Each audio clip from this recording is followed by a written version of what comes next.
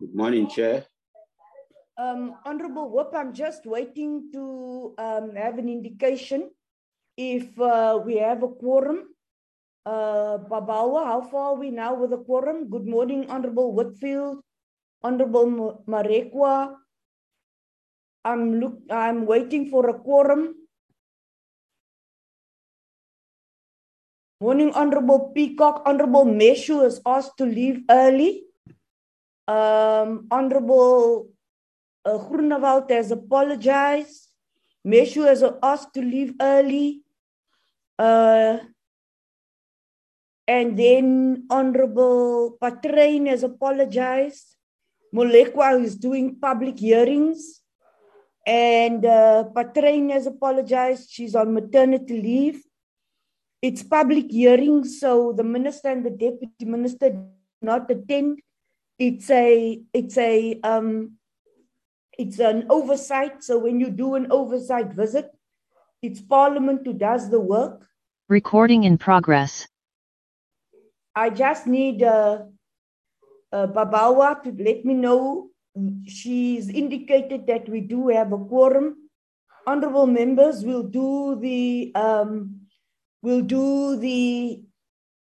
minutes of the previous meeting.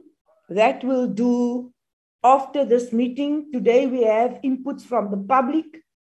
We have written submissions, and those written submissions have been sent to you. You can then indicate to us if you have received those written submissions. If not, then kindly please indicate to us if you have received those submissions or not. Before I start the meeting, have you all received these submissions? You don't need to say yes. You can just kindly indicate if you did not receive the submissions. All members, have you received the submissions? Yes, Chair. Thank you, Honorable Peacock. Honorable members, if I move on, it's an indication that you have received the submissions. Honorable members, because it is public hearings, including the public, I'll appreciate that before you start, that we first switch on our videos so that the public can see who we are. We all have network problems, load shedding, and I do know that we have challenges. So please, before you speak, could you just introduce yourselves and not assume that those who are joining us today, it's a public meeting and we'll have inputs from the public. Honorable Whitfield, you like to have something to say? No, Chair, just putting my video on. Thank you very much, Honorable Whitfield. It's always good to see you. I think you need a haircut soon. Andrew, I'm always going to tease you. Honorable Whitfield, thank you very much. You've read the submissions.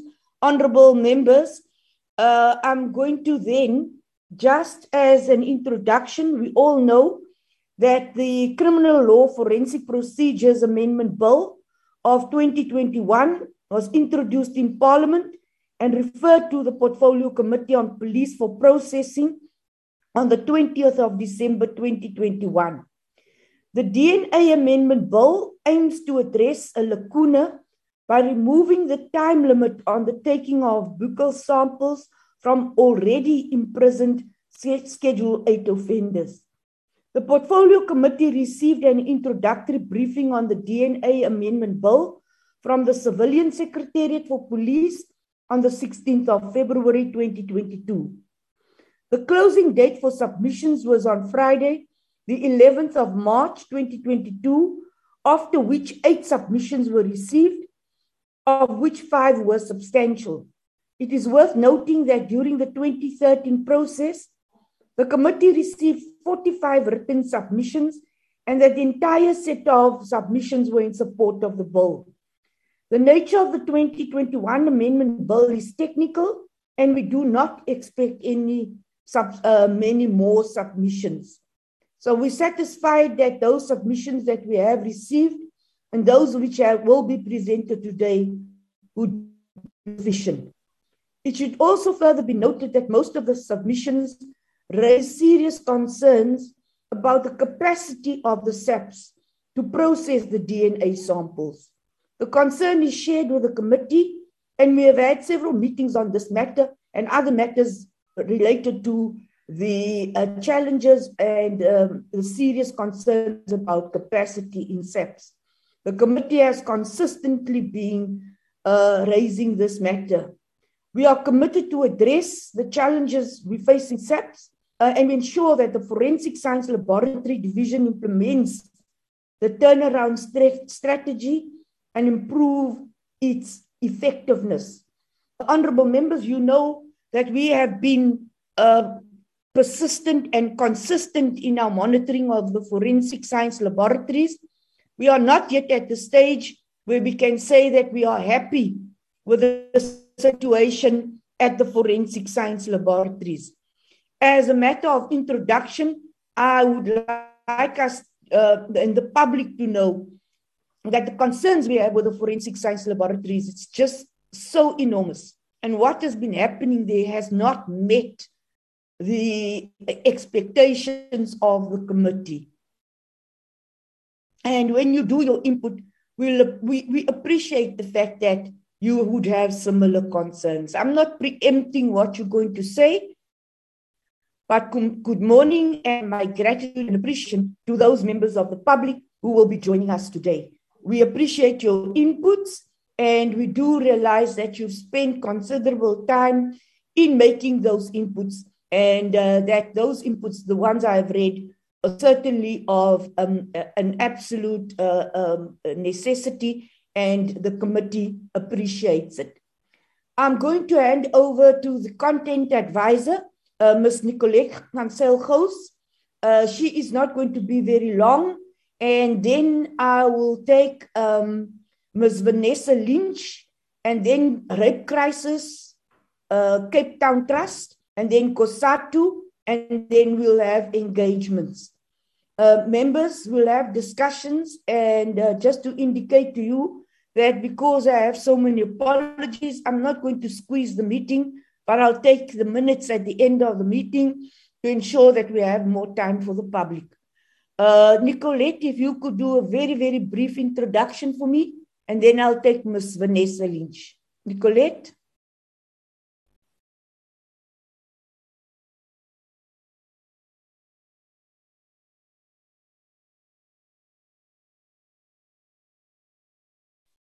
Nicolette, are you there?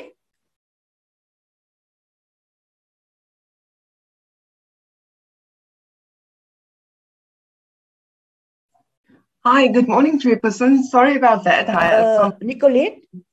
Chair, good morning, Honourable Chair, Honourable members. Am I audible? Yes, you are. And you can see the presentation? Yes. Thanks, Nicolette. Honourable members,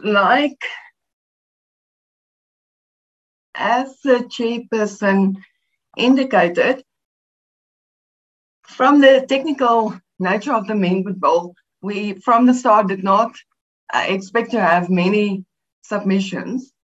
The committee received 8 submissions, which were from Ms. Laura Heathfield. She indicated her support to the bill. Ms. Diana Thompson, she raised issues regarding the keeping of DNA samples, which is not in the scope of the amendment bill, and so it wasn't really, will not be discussed. We received from Legal Aid South Africa, who is in favour of the bill, Ms. Vanessa Lynch, who will also present later. She is also in favour of the bill. The African Criminal Justice Reform Initiative, as well as Rape Crisis South Africa, the Cape Town Trust, they both are not in favour of the bill, based on the very serious concerns about the capacity to actually do the DNA analysis. And as such, they recommended that the bill be kept in abeyance until these issues are actually addressed by the SAPs. The Chairperson, we got a submission from COSATU, and also the Judicial Inspectorate for Correctional Services. So, Chair, I already went through those. Chair, I'm just going to briefly highlight those submissions that were substantial, but that the presenters could not join us today. So firstly, Legal Aid South Africa, they support the bill, and especially they welcome the fact that it is only for Schedule 8 offenders and not for the entire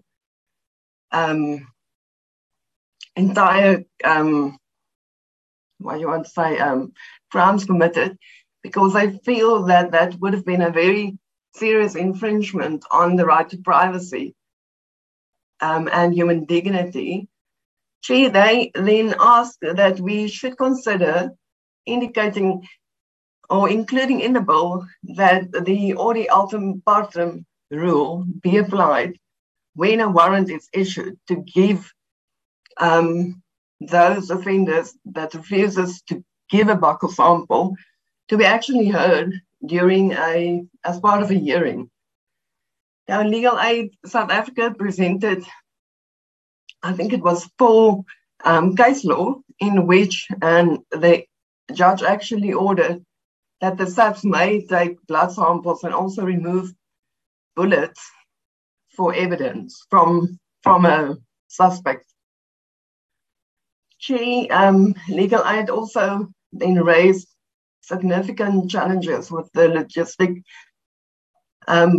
capacity at the SAPS, and then also that it will be a very great administrative and analytical burden on the SAPS.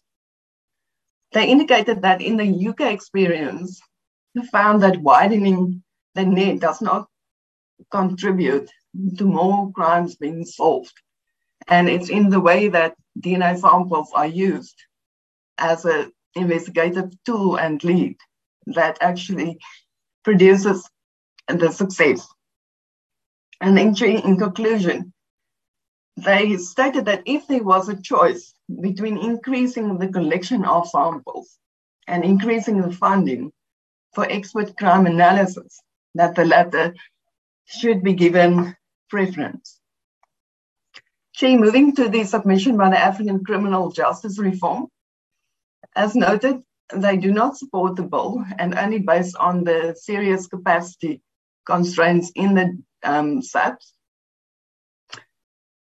They indicated that samples taken from a person without their consent is prima facie an infringement of bodily integrity, and that it might construed to be a fishing expedition.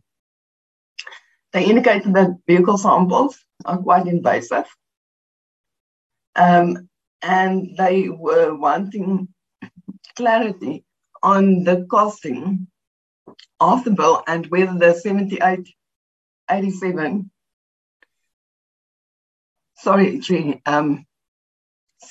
million costing for the bill takes into account the administrative burden that is placed on the Department of Correctional Services. They further indicated that the cost of the bill is actually equal to 35% of the rehabilitation of convicted offenders, and that if samples cannot be processed, money is better spent on the rehabilitation or other pressing priorities. As such, they recommend that the bill is held in abeyance until the committee has been satisfied that SAPS has the capacity to implement the bill. Chairperson, in conclusion, the police and the civilian secretariat will have an opportunity to respond to these submissions on Friday, the 18th of March. They should give specific attention to the costing of the amendment bill and the capacity of the SAPS to implement the amendment bill, and also the full act as per the 2022 proclamation, bringing section 36 into operation. Honourable Chair, deliberations will start and is expected to end at the end of March, and thereafter the committee will send the bill to the NCOP for concurrence. Thank you, Chair. Thank you very much, Ms. van Selgos. Honorable members, that is fairly straightforward. Do you have any comments, or could I proceed? May I proceed? Do I have any comments, members? I don't see any hands. Chair. Oh, Honorable Whitfield. Honorable Whitfield. Thank you very much, Chairperson. Just very briefly, and thank you to Nicolette. Can we get confirmation as to whether there's a representative from the DNA board, Chair? I mean, you would imagine that this would be such a meeting that they would have an interest in. Is there any confirmation or any intention or apologies or anything of that nature? Thank you. Nicolette and Babawa. Nicolette? Thank you, Chairperson. I did speak with the Chairperson of the DNA board on Friday, but she indicated that they are a bit pressed with time and that they could not attend the meeting and also could not make a submission because I was concerned about the fact that we did not receive anything from them. But she indicated that they are in agreement with the bill. But yeah, she has a court appearance today and thus she could not make it. Honorable Whitfield, we did interact with the committee and the board, the DNA board, and I think we'll also express that concern in writing because I felt that they could have sent a representative if the chair could not do so. I'll take that up with the board. Any further comments?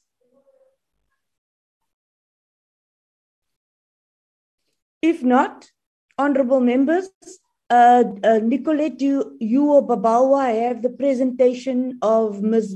Vanessa Lynch. Is that the correct pronunciation of your name? Madam, has she sent the presentation? Nicolette?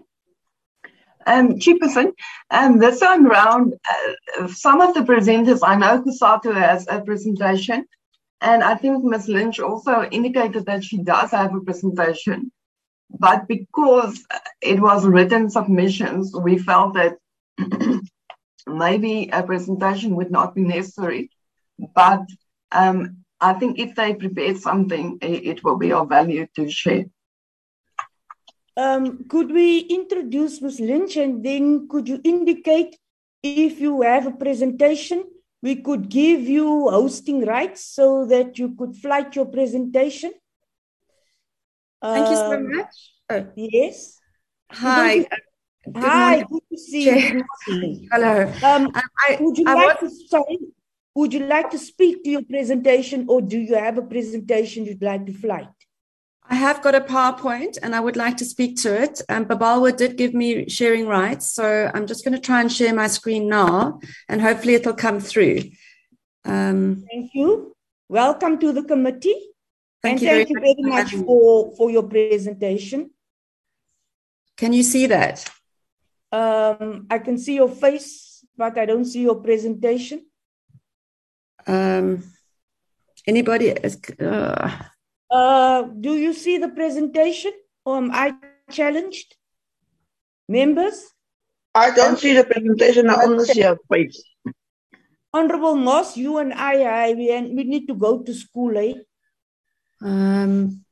Chairperson, sorry, if Vanessa, if you can maybe just go to the next slide because currently I see a black screen.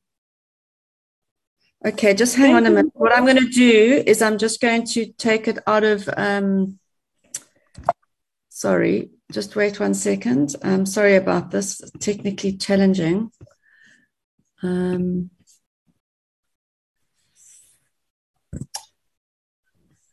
want to try this. Otherwise, I might have to just email it to Nicolette quickly. And I would prefer to... Miss, you started sharing. Could you do your next slide? Maybe we can shift to your next slide. Maybe it will appear. I did do that. Is that not working? No. Ms. Lynch, sorry for this. Could you email the presentation to Nicolette?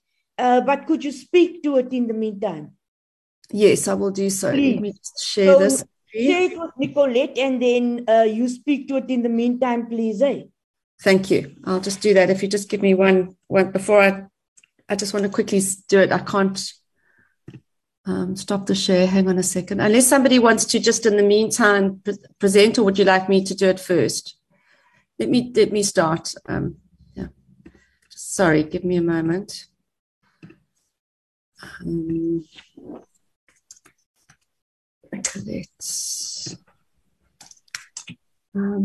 Sorry.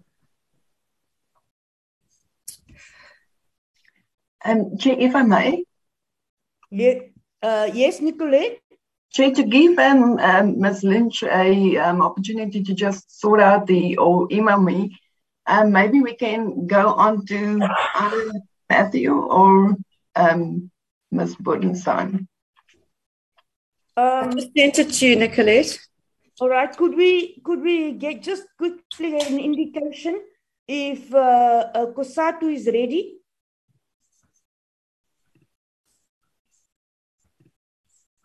Mr. Sparks, is COSATU ready? Hi, good morning, Chair. Yes, I can be ready in 2 seconds. I'm sorry for this. I'm so sorry for this. No, Ms. Lynch, please relax. We'll get it sorted out. Do you want me to start? Yes. Chair, I can start in a second. You can flight your presentation. Okay, just give me 1 second. Apologies. There's a little bit ambushed around the time. I know. Sorry for this. Hi, Chair. This is Jean Bodenstein from Rape Crisis. Yes.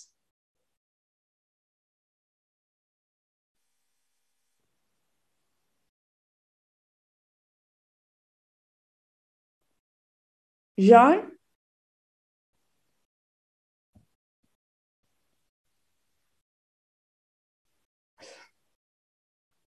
Colleagues, can you hear me? Yes, Chair, I can hear you. Now I'm in between two persons now. I have Matthew. Can you start, please?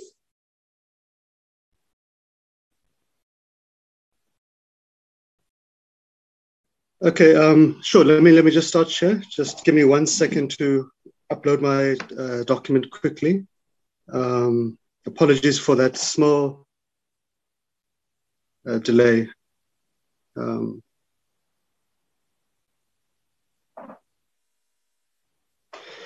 Okay, I think we're good to go, Chair. Apologies for that. Thank you. No, my apologies for doing this to you. I know that I just jumped a number of speakers. So if you're comfortable with this, thank you very much. You may start, Mr. Paul. Cool. No, thanks very much, Honourable Chair, and good morning to members. Thanks for giving us as COSATU a chance to raise our views on the bill. My name is Matthew Parks from COSATU. And, of course, COSATU, we have a vested interest on issues of criminal law. We have one of our affiliates is POP Group, which organizes amongst police officers, prison wardens, etc. In fact, is the majority union in those sectors. But of course, COSATU represents workers across all spheres of the economy, from farm workers to clothing workers to nurses to teachers. And of course, like any other citizens, they are often the victims of horrendous and violent crimes, from rape to murder. So we have an interest in a well-capacitated police service. So, Chair, I think from the starting point, as COSATU, we want to say we welcome this bill. We support its passage by Parliament. We think it's long overdue. And especially given South Africa's history in terms of crime, especially violent crime against women and children.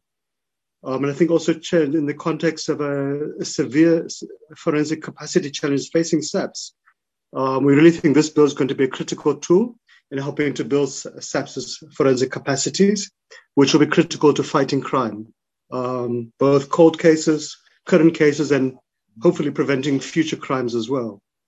So, Chair, I think whilst we support this bill, we think there is a need for two relatively straightforward but critical amendments. We think this will help to strengthen its provisions, dealing with when and from whom buccal samples shall be taken. So, Chair, I think for us, if we want to really achieve the maximum progressive effect of this bill, then we need to look at when and from whom we take these samples. And we think there's a need to amend it, specifically around Schedule 8 offences. So, Chair, in terms of the objectives of the bill, we support the objectives fully. It's a progressive bill. It's going to strengthen the state's capacity to investigate crimes and, of course, to apprehend those who are really, really responsible. And I think members would know far better than I would. But, and of course, colleagues from SAPS who are here today and the Secretariat, that our existing forensic capacity is severely limited. And sure, part of this is because of budgeting and other issues. But I think also a significant part is around the database itself is woefully insufficient. We have too little data available, in addition to the issues of the budgetary constraints. So, Chair, this obviously has a huge impact on the ability of SAPS members to determine who is responsible for a crime and to also apprehend many criminals. I think we know how many cases are just simply unsolved, and yet if we had this capacity, we could have resolved many of them. I think again, Chair, that criminals don't commit one crime, but they are repeat offenders. And again, if we had this capacity, it could help us to prevent significant amounts of future criminal activities. So, Chair, our concerns around the bill, around who we collect the buccal samples from, is we're concerned that it limits it to persons, when the bill, persons who are convicted and imprisoned for Schedule 8 offences, and in the recent amendment that came into effect from January, to persons who are charged for Schedule 8 offences. So we think this is a bit of a separation of the collecting of samples, buccal samples from other forensic and intelligence gatherings that SAPS would always collect from persons who are charged or convicted or sentenced for serious offences. For example, fingerprints. When we collect fingerprints, we do it for everybody. We don't just do it for Schedule 8 offences. Chair, and these are critical things. So when you SAPS charges you, they take your fingerprints, they take photographs, they record your identity information. They also record any physical identifying marks, whether they are scars or tattoos, your race or gender, any other physical descriptions. And these are, critical to ensure that we build the SAPS forensic and intelligence database. But they're also done, Chair, I think, to help prevent future crime and also to make sure that we know exactly who's been arrested and we're able to build a solid case to them. And of course, Chair, there is a well-established evidence that criminals are in most cases repeat offenders, and we have not been able to identify them for previous cases. So, Chair, we were a bit surprised when this buccal samples are limited to Schedule 8 because we don't have a distinction made for other schedule offences when we record other data, fingerprints, for example. So I think for us, that is the one thing. And we understand the argument might be that, well, Schedule 8 is for serious violent crimes, and those are the persons really want to gather DNA samples from, etc. But again, there's a very strong, well-known link between petty crimes, persons escalating from Schedule 1, 2, 3, 4, up to Schedule 8, etc. Criminals do not limit themselves to one particular type of criminal activity.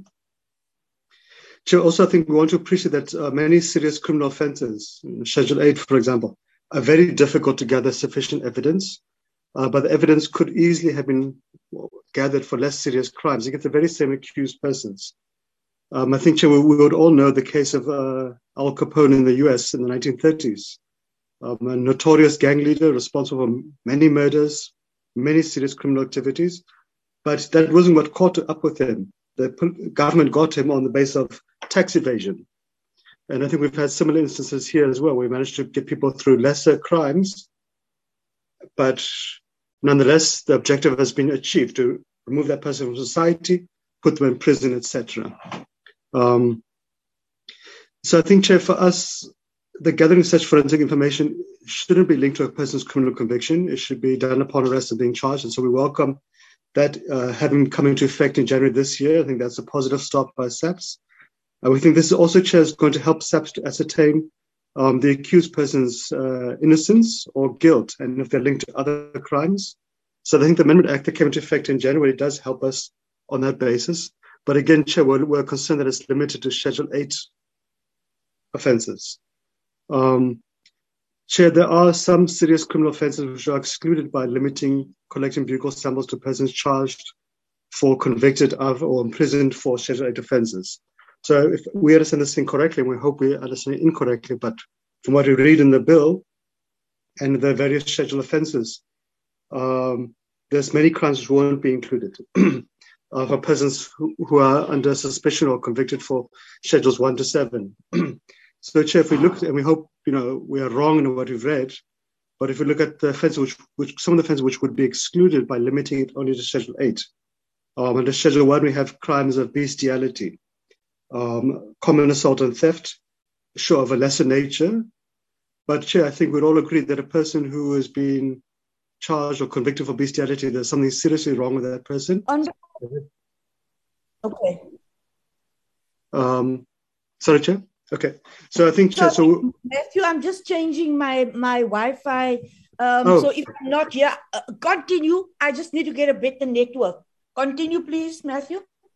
Okay, no, thanks, Chair. So, Chair, yeah, so just to give an example, so under Schedule 1, which would be excluded from this act in the bill, bestiality would be excluded. And I think we'd all agree that a person who commits bestiality is not a healthy person in any sense and is very likely to commit other crimes. Under Schedule 2, again, robbery, theft, fraud, some elements of assault will continue escalating based upon the severity of the case, grievous bodily harm, arson, etc. But again, Chair, you have under Schedule 2, if you read it correctly, cases of incest. And again, a person who commits incest, there's something seriously wrong there as well. Chair, under Schedule 3, and again, you have, continuation of assault and robbery and theft and fraud. But again, serious crimes include drug dealing. I think we would all know that we have a huge problem of drug dealing in South Africa, especially in cities, in Cape Town and other cities. Again, we have under Schedule 3, the indecent assault of persons under the age of 16 years of age. Under Schedule 4, Chair, we have, again, your assault and theft and so forth, but we also have other serious crimes of sexual exploitation and grooming, child pornography, and trafficking for sexual purposes. So again, if we read it correctly, these would be excluded by limiting it to Schedule 8. Under Schedules 5 and 6, we have attempted murder, and again, assault, theft, and GBH. Chair, we can't understand why would we exclude attempted murder from collecting buccal samples. The objective of the attempted murder is the same as a person convicted of murder, just that they were not competent enough to succeed. And chances are, if you could commit attempted murder, you're very likely to escalate to other crimes, including murder. And then, of course, Schedule 8, we've got GBH, assault, theft, and so forth. So I think, Chair, for us, we just wanted to list some of those examples, and we're happy for reading it incorrectly. But us, if you limit us collecting buccal samples to Schedule 8 offences, these are the type of offences we're going to be excluding. And for us, those are very worrying ones. And I don't think there are criminals who simply say, well, I'm going to limit myself to Schedules 1 to 3. I won't progress to Schedule 8.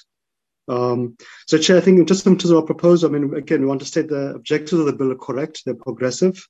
They have the potential to capacitate the police, to reduce crime, to protect the rights of innocent and ordinary citizens, especially women and children and vulnerable persons. So we think that if we have a fully functional, not a limited, but a fully functional forensic database, it will help prevent the conviction of innocent persons who are often convicted upon circumstantial evidence, eyewitness accounts, which might not always be accurate. I think we've seen, Chair, in places like the United States, where many people were wrongly convicted based upon circumstantial evidence, but years later they're found to be innocent because of the evolution of a forensic and especially DNA evidence. So again, we have a well-populated DNA database. We can prevent innocent persons going to jail incorrectly. So, Chair, our proposal basically is simple. I think one is for the bill to be expanded on two fronts, and simply on both fronts to remove reference to Schedule 8. So one is to remove the reference to Schedule 8 in the Minute Act, which came into effect in January, where persons, when they're charged, all persons, when they're charged, buccal samples should be collected, irrespective of what schedule. So just simply to remove the reference to Schedule 8. Then for the bill itself, also to remove the reference to Schedule 8 with regards to the collecting of buccal samples from persons who have been convicted and imprisoned. So basically, all persons who have been convicted and imprisoned, irrespective of the crime, we should be collecting the buccal samples. It might be difficult for persons who are no longer in prison to do so, but at least we can start with the 200,000 inmates we have currently and collect their buccal samples. So, Chair, I think just in conclusion, we want to say as COSATU that we welcome this bill. We're looking forward to its speedy passage by Parliament. We think really it's going to play a key role in empowering the state and the police to tackle countless unsolved crimes and, again, to protect victims, future victims, protect the rights of ordinary citizens. We think it is in line with the Constitution and the Bill of Rights. You might find some libertarian people will say, yes, it's an infringement upon your privacy. But I think, Chair, if you live in a society where there are laws, all rights have limitations. We have to balance the rights of individuals with that of the majority of society. And if you commit crimes or you get yourself into a situation where the police are forced to arrest you, it means you have accepted the consequences of your actions. And breaking a law comes with consequences. But again, it's going to help also protect innocent people from wrong convictions. So we think, Chair, it provides a fair balance for the rights of all of society, and is actually going to help save society a lot of money if we can prevent future crimes taking place, make the police more efficient. So we do feel, Chair, just getting to the end, that the bill does need to be strengthened. We think it's irrational to limit the collecting of buccal samples only to persons who have been charged, convicted, or imprisoned for Schedule 8 offences. Buccal samples must be treated like all other forensic and intelligence gathering, which we do for all criminal offences, from Schedule 1 to Schedule 8, fingerprints, photos, etc. This is basically the same principles. It's an additional weapon in the fight against crime, and it should be treated as the same. It shouldn't be treated as a sanction or punishment. So yes, I think for us, Chair, really it's critical that we give every tool to SAPS in the fight against crime, and this will be really a critical one. We should not be taking a modest approach. We should be giving every possible support we can give to the police. We should not be limiting or tying their hands behind their back. And we fear that if we just limit this to Schedule 8, that's in effect what we'll be doing. So, Chair, we hope that our submission will assist the committee and that our proposals of, in essence, removing Schedule 8's reference on both instances, be it for when you are charged or when you're in prison and convicted, that we just simply remove Schedule 8. And that, I think, will make it much easier and simple across the board. I think it'll make it easier also for police officers, correctional service officers as well, that they will know we just collect everybody's data, and as opposed to start having to go through the criminal records, what schedule is it, et cetera, et cetera. So that's our presentation in a nutshell, Chair. And thanks very much for giving us space, Honourable Chair. Thanks, members. Thank you very much for that very well thought through and thorough presentation. We appreciate this. I have learned quite a bit when I read through your presentation. Thank you for the research you did. And the committee is certainly more enriched after we have listened to that presentation. Honourable members of the committee, may I ask that you take down your notes as we do the presentations. I'll complete the 3 presentations and then we'll debate those presentations. So I'm kindly requesting that you keep your notes and you keep your questions. And then after the 3 presentations, I'll do the rounds of questions. Ms. Lynch, are you ready for us? Hello, thank you so much. I am. Wonderful. Sorry for that. I'm sorry. We should have facilitated it better. I apologize. My apologies. I also should have sent it earlier. I only realized I could do a PowerPoint presentation more recently, but thank you so much for this opportunity. And just a little bit about myself. As you know, I've been involved in the drafting of the DNA bill at the time of its promulgation. I've been researching it for my doctorate in law over the last 4 years. The constitutional validity of the DNA Act, which this bill refers to, as well as certain provisions, as well as a comparative search around the world as to what they're doing in terms of their DNA legislation. So I really welcome this opportunity to be able to comment in respect of this particular bill. I also served on the sorry, Nicolette, I haven't gone to this yet. I also served as the Deputy Chair of the DNA Oversight Board, which was actually responsible for highlighting the importance of this bill being brought before this committee. So I also welcome any opportunity should you need any further comments in respect of any other presentations with regards to any aspect of this particular bill. So next slide, please. The history of the bill is very important because it speaks to the intention of the legislature with regard to this. The transitional arrangements, as you know, aimed to sample the entire convicted population of convicted offenders within 2 years from the commencement of the DNA Act.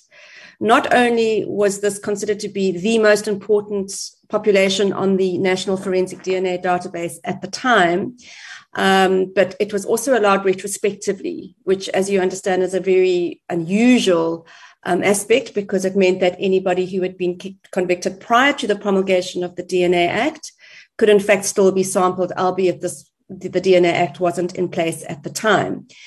The other important aspect to understand is that this population were able to have their forensic DNA profiles held indefinitely on the National Forensic DNA Database. This speaks to when we talk about the limitation of rights with certain populations, arrestees versus convicted offenders, that actually this population on the National DNA Database was understandably the first population that was considered. And ironically, we're now talking about a population that's not being sampled, yet has the least rights. So we can take currently a DNA sample from a survivor of rape and from a witness, but we cannot take from a convicted offender. So we just need to put into perspective what we're talking about here. The most important aspect too is that when we did a comparative research, when the Parliamentary Research Unit, as well as the Portfolio Committee that deliberated on the DNA Act, did a comparative study on all jurisdictions, the very first index that is allowed on a national DNA database is always the convicted offender index. The reason being, as I said, the limitation of the rights in respect of this particular population is, in fact, they have the least rights, if we can call it that. And also it's a very important population because not only can you link them to cold cases for crimes that they may have already committed, but because of the possibility of reoffending, you then have that person's DNA on the DNA database that you can immediately link them back to. And recent studies also talk to the deterrent effect of having a DNA database, a DNA profile on a database. So these are just some of the reasons that underscore why this population is so important. I also think we need to talk about the constitutional validity. I saw in Ms. van Zyl-Roos, her presentation, that this had been raised. The constitutional validity of the DNA Act in its entirety was deliberated at length by the previous Portfolio Committee, and it was ratified by not only the South African Human Rights Commission, the Portfolio Committee, the NCOP, as well as other bodies which had a human rights interest. And there's no aspect of it that has been raised as constitutionally invalid up to date. I don't think this is the platform to talk about the constitutional validity of this amendment bill, seeing as though it speaks to the DNA Act, which has been ratified, and only the Constitutional Court will be able to talk to the constitutional validity of the DNA Act at this point. Next slide, please.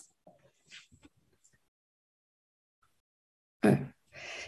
The reason that the intention of the legislature becomes important is that I think it was an oversight not to put an extension period, because at the time, the Department of Correctional Services submitted to the Portfolio Committee, and it's recorded in the Parliamentary Monitoring Group's recordings of these deliberations, that actually they were going to sample this population between 12 and 18 months. The reason being it was such an important population to have on the National DNA Database that the 2-year period was given to say that it must be done within 2 years because it's so important. And that's the only reason the 2 years ever existed. In hindsight, it probably should never have been put into the DNA Act because nobody thought that, in fact, it would take more than 2 years to sample this very important population and include them on the National DNA Database. Unfortunately, what happened is that when that 2-year period expired, without a provision for the extension of that, and due to the fact that there were numerous reasons why the entire population wasn't entered onto the database at that time, the strict interpretation of that particular section was that it couldn't continue. But the intention of the legislature, which we always have to look at, was it was to expedite the sampling of the convicted offenders and not to limit the sampling of the convicted offenders at the time. Next slide, please. The Department of Correctional Services, in fact, presented that they were going to do an aggressive approach to the entire population and that it could be processed within 2 years. And together with SAPS, they assured the Portfolio Committee it could be done within 12 to 18 months. This is documented and recorded in the Parliamentary Monitoring Group recordings. Next slide, please. When it came to the attention of the DNA Oversight Board that this 2-year extension period had expired, and the Department of Correctional Services, who were part of the DNA Board, represented that, in fact, they were not able to continue because of the strict interpretation of this particular section, the DNA Board immediately went into action and, together with the Civilian Secretariat of Police Services, drafted an amendment bill, the first amendment bill, which this is a version of it which we have before us today, in order to urgently continue to sample this particular population. Unfortunately, since that time, which I think there's been a 4-year delay for various reasons, which we don't need to go into today, there have been over 100,000 convicted offenders who have been released without having been sampled. And that's a lost opportunity that we cannot get back. And there is no question that some of those convicted offenders have gone back to crimes. Next slide, please.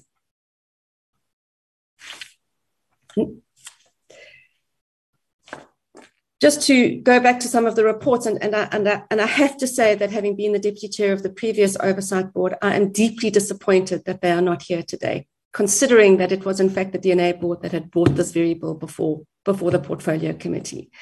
They should be represented here today, and I'm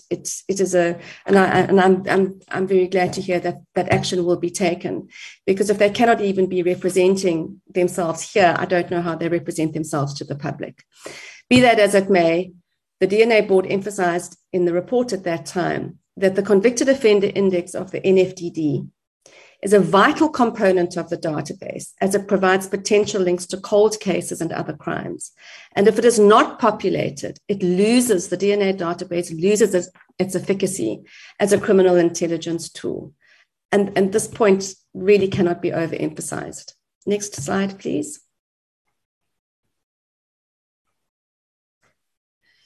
The refusal section, I know, in having listened to the committee in the previous sessions, did raise some concerns. And interestingly enough, at the time of the deliberation of the DNA Act, refusals had also been brought to bear, and they hadn't included it in that draft of the DNA Act because there was a section of the SAPS Act, which will be in the next slide, but don't move to that slide yet.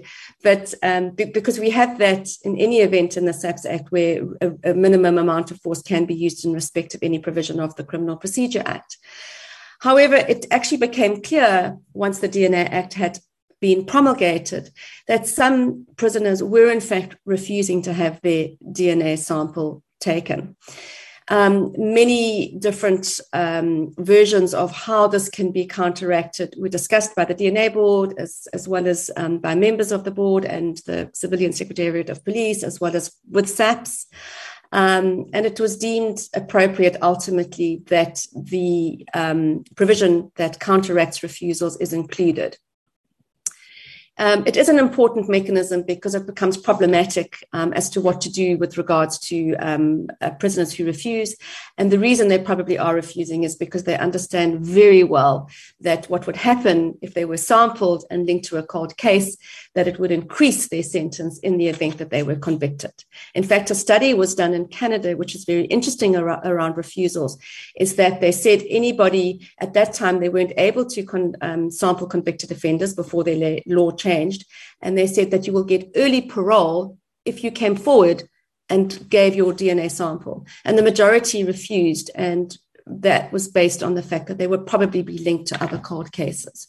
So there is a reason why refusals are also not just allowed, should be counteracted, but because there's a very good reason why if somebody is refusing, you should in fact be able to take their sample.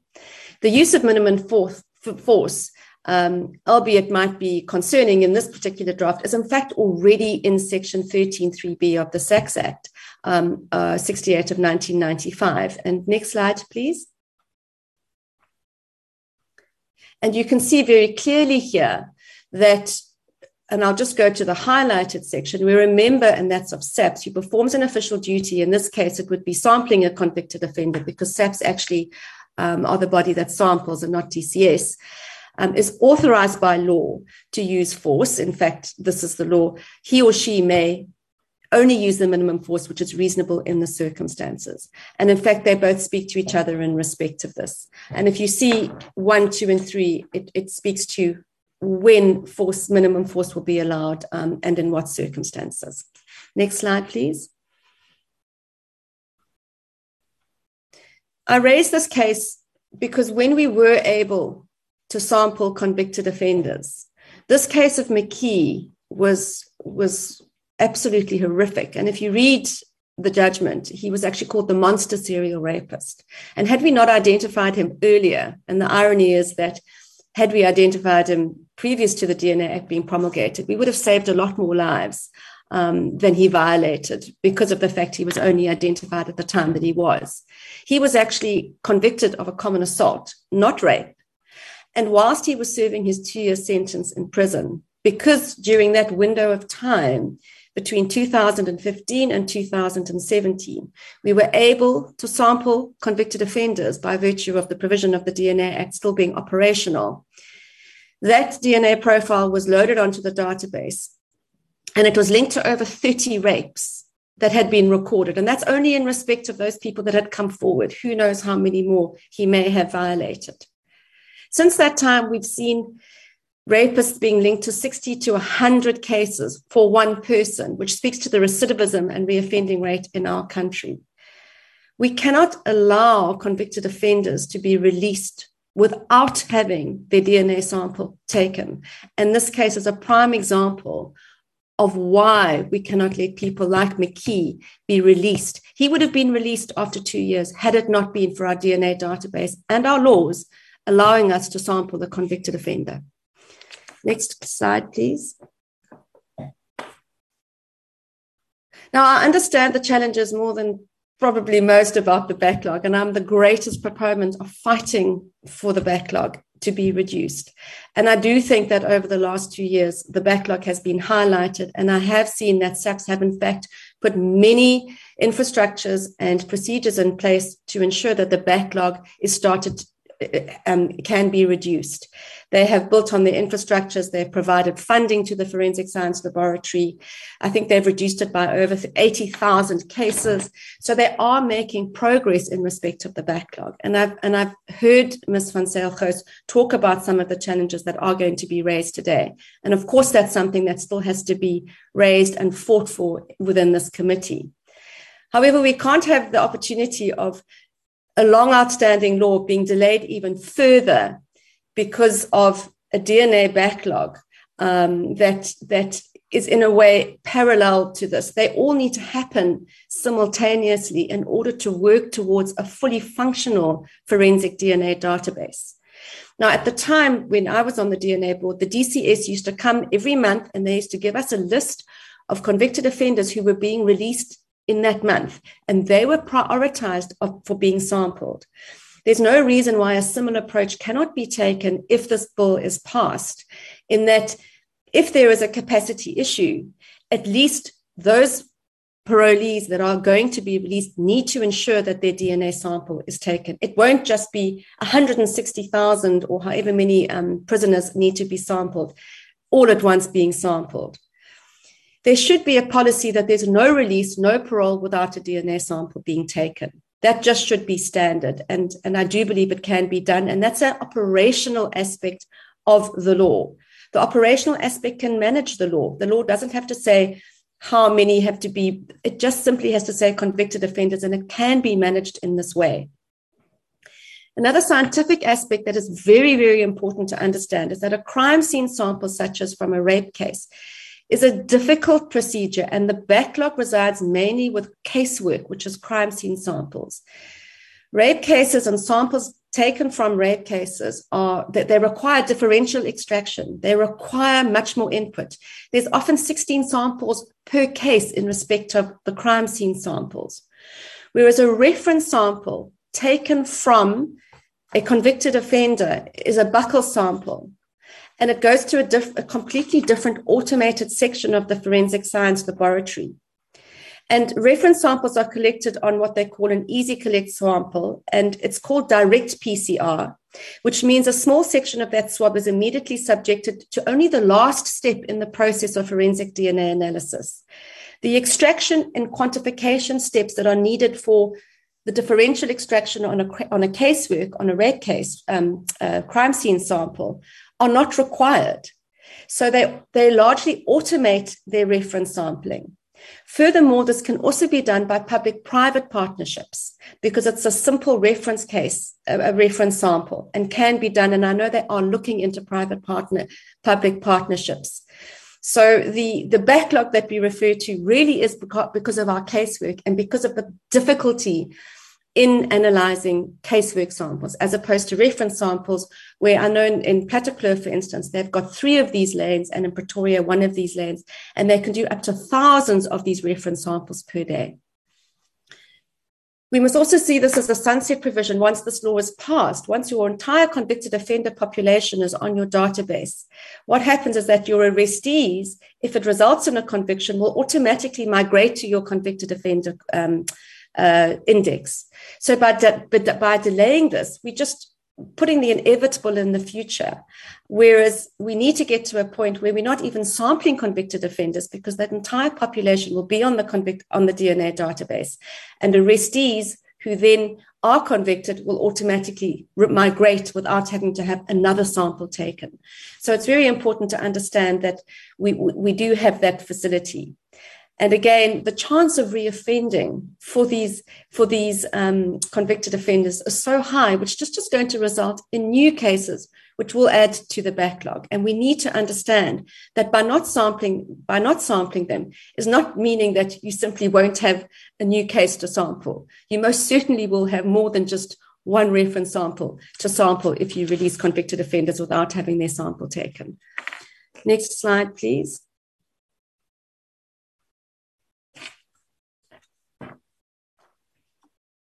I think there's will you click it again, Nicolette, because I think there should be more. I don't know why it's Nicolette. Yeah, thank you. That should be all of them.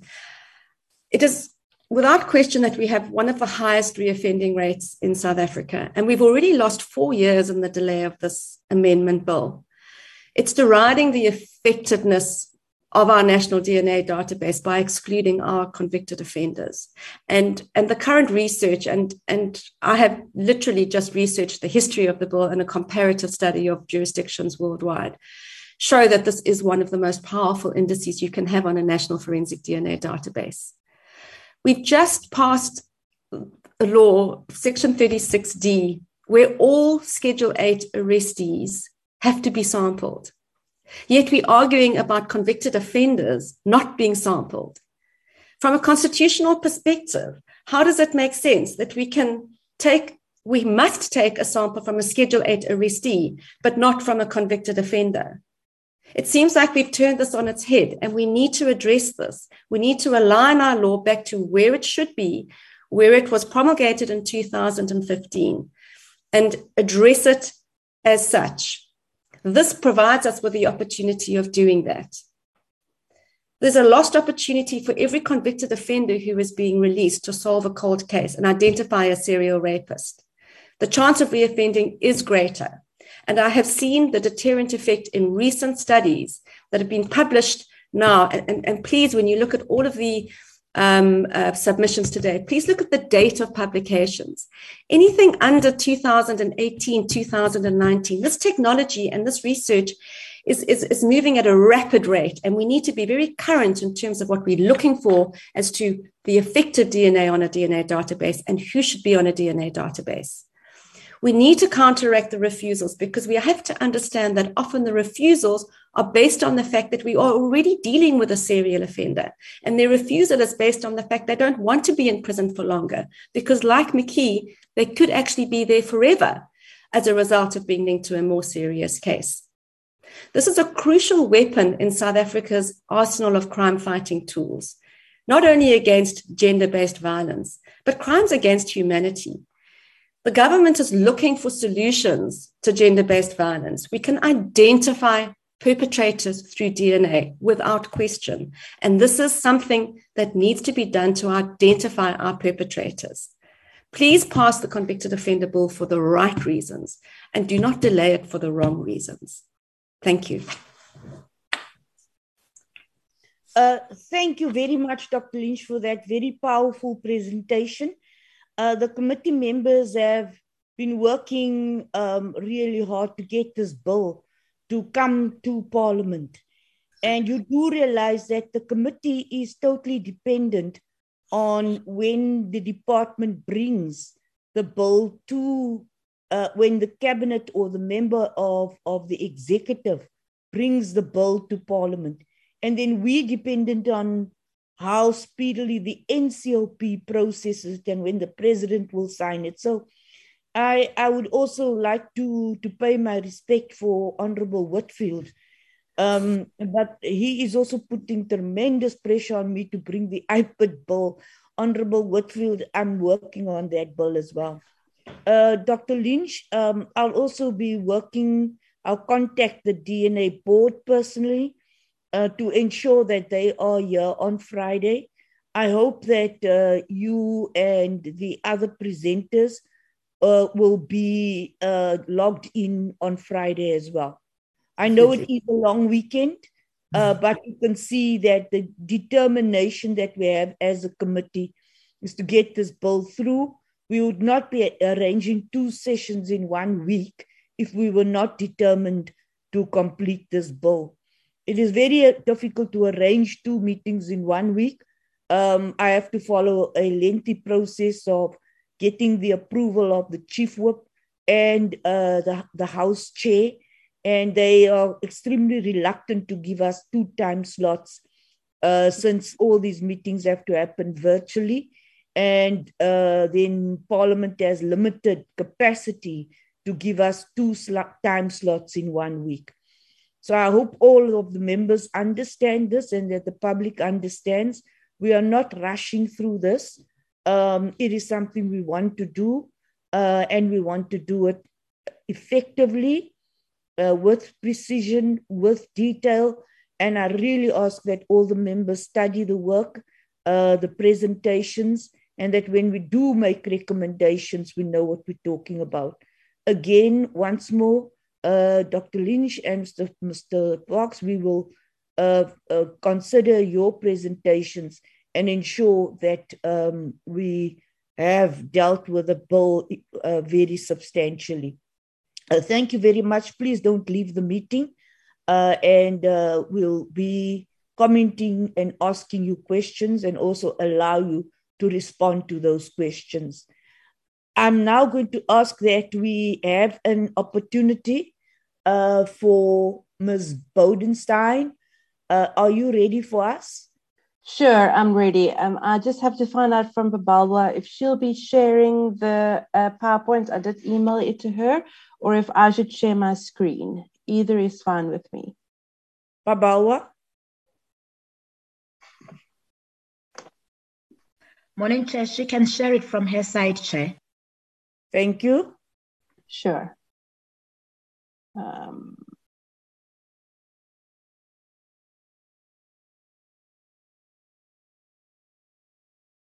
There we go.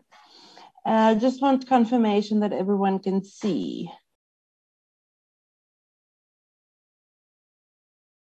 Ma'am. All right. Start. So thank you for giving us the opportunity to make submissions. I'm not sure if the committee members had an opportunity to read our written submissions. I think they're only comprised of 2 pages. So I really don't. I will not take up all of my time. So I do just want to say that we are making the submissions as an organization who has been supporting rape survivors since 1976. Currently, we work in 5 regional courts to provide court support to survivors. We work in 3 forensic units in the Western Cape to provide support. We have a 24-hour national helpline, and we offer counseling at our 3 offices. So the submissions that we make really is about the experience of rape survivors and their sense of access to justice. I think both of the previous presenters also made mention of the issue of GBV. This has been a problem in our country for decades, and we really are happy that finally it is getting the attention that it deserves. So when we evaluate this bill, the question that we ask really is, will the proposed amendments contribute to the purpose of the bill and its overarching goal of increasing prosecutions, right? And I think that everyone who is a member of this committee, everyone from the public, and definitely my 2 colleagues who previously made submissions we all have this goal in mind. But we do have concerns with the bill that we've also raised in our written submissions. And the one is about the capacity of the Forensic Science Laboratory to analyze samples. And although Vanessa made really excellent points of why that shouldn't cause delay in the implementation of the bill, that is still a real concern, and not only a real concern to this organization, but a real concern to the whole GBV sector, where we have to look our clients in the eye when they tell us there has still been no prosecution, there's still been no arrest of the person who has raped them. So it really is not something that this committee can ignore. It's not something that this country can ignore. It's definitely not something that organizations like Rape Crisis will ignore, because it does have a severe impact on the access to justice for survivors. So I don't have to educate this committee about the already high levels of attrition in rape cases, and there are real reasons why rape cases are more difficult to investigate and why they are more difficult to prosecute. And the most recent and most comprehensive research about this has been a 2017 report published by the South African Medical Research Council in conjunction with other partners. But it found that only 8.6%, not 8.6 cases, that would have been strange, 8.6% of cases that were opened by the police ended up with a perpetrator being found guilty of a sexual offense. And that is a really low percentage if we think of the fact that there are people behind the statistics. This research also mentions that in cases where there was an identification of a positive sample by the forensic science lab, that case had a 77% greater likelihood of having a guilty plea. And I'm realizing as I'm doing this presentation that a lot of the reasons for implementing or for wanting to implement this bill is to add to a database so that it's easier for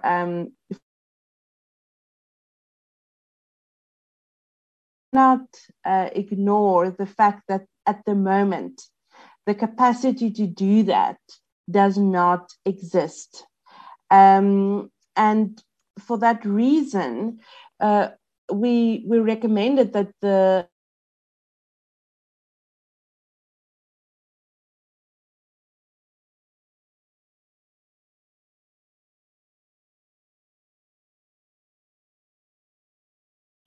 members, do I have problems or do you have problems as well? We've lost Ms. Bodenstein, Chair. Okay. Could we assist Nicolette Babawa?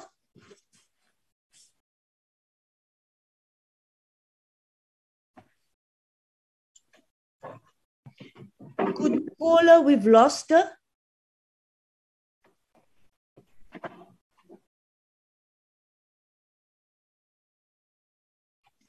Yeah, I think she's back on.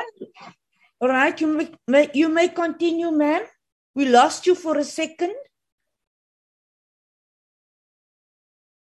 Can you let me know where you lost me? When you made your recommendations. Okay, sure. Could you start with your recommendations again, please? Sure.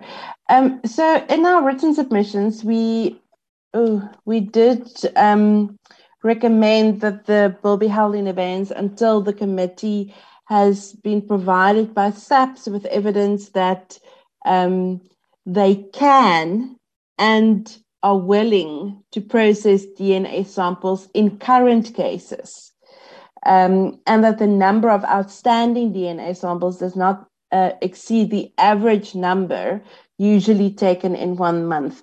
Because it's quite easy to hear, oh, the DNA backlog has been reduced by 80,000 cases or 5,000 cases or 15%.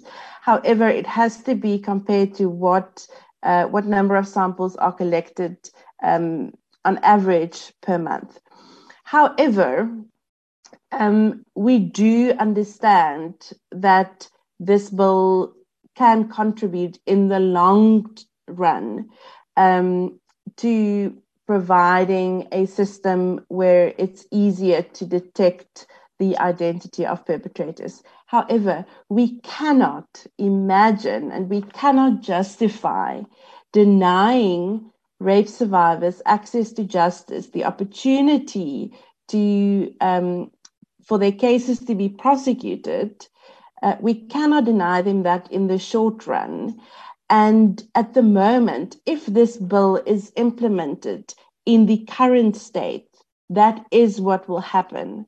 The Forensic Science Laboratory at this moment does not have the capacity even to additionally examine the most simple of samples. And so if this bill is being implemented and it is going forward, it has to be that this portfolio committee undertakes to ensure that the Forensic Science Laboratory and the police have increased capacity to such an extent that it can prosecute cases and it can manage the backlog so that the outstanding DNA samples doesn't exceed the average number taken during a month. So those two have to go hand in hand. It cannot be first implementing the bill and then seeing if the DNA issue can be resolved.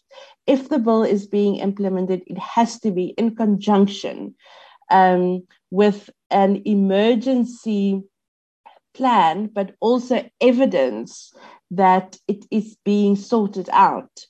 And otherwise, it will be a severe injustice to rape survivors who have waited for years to see their perpetrator either behind bars or in court. So we do want to echo what my previous colleagues mentioned about exploring alternative added capacity to analyze DNA samples. For instance, laboratories like the ones located at the University of Cape Town. And that would have to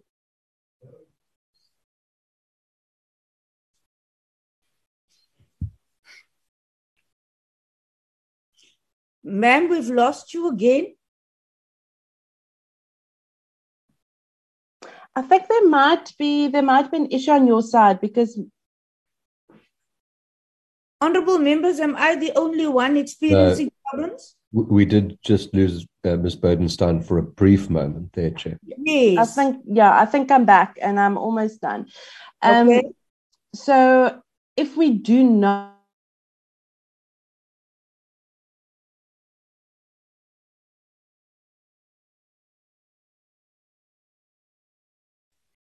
Ma'am, I'm going to ask you to send us a message in the chat group because I keep on losing you. And certainly the problem is not on my side.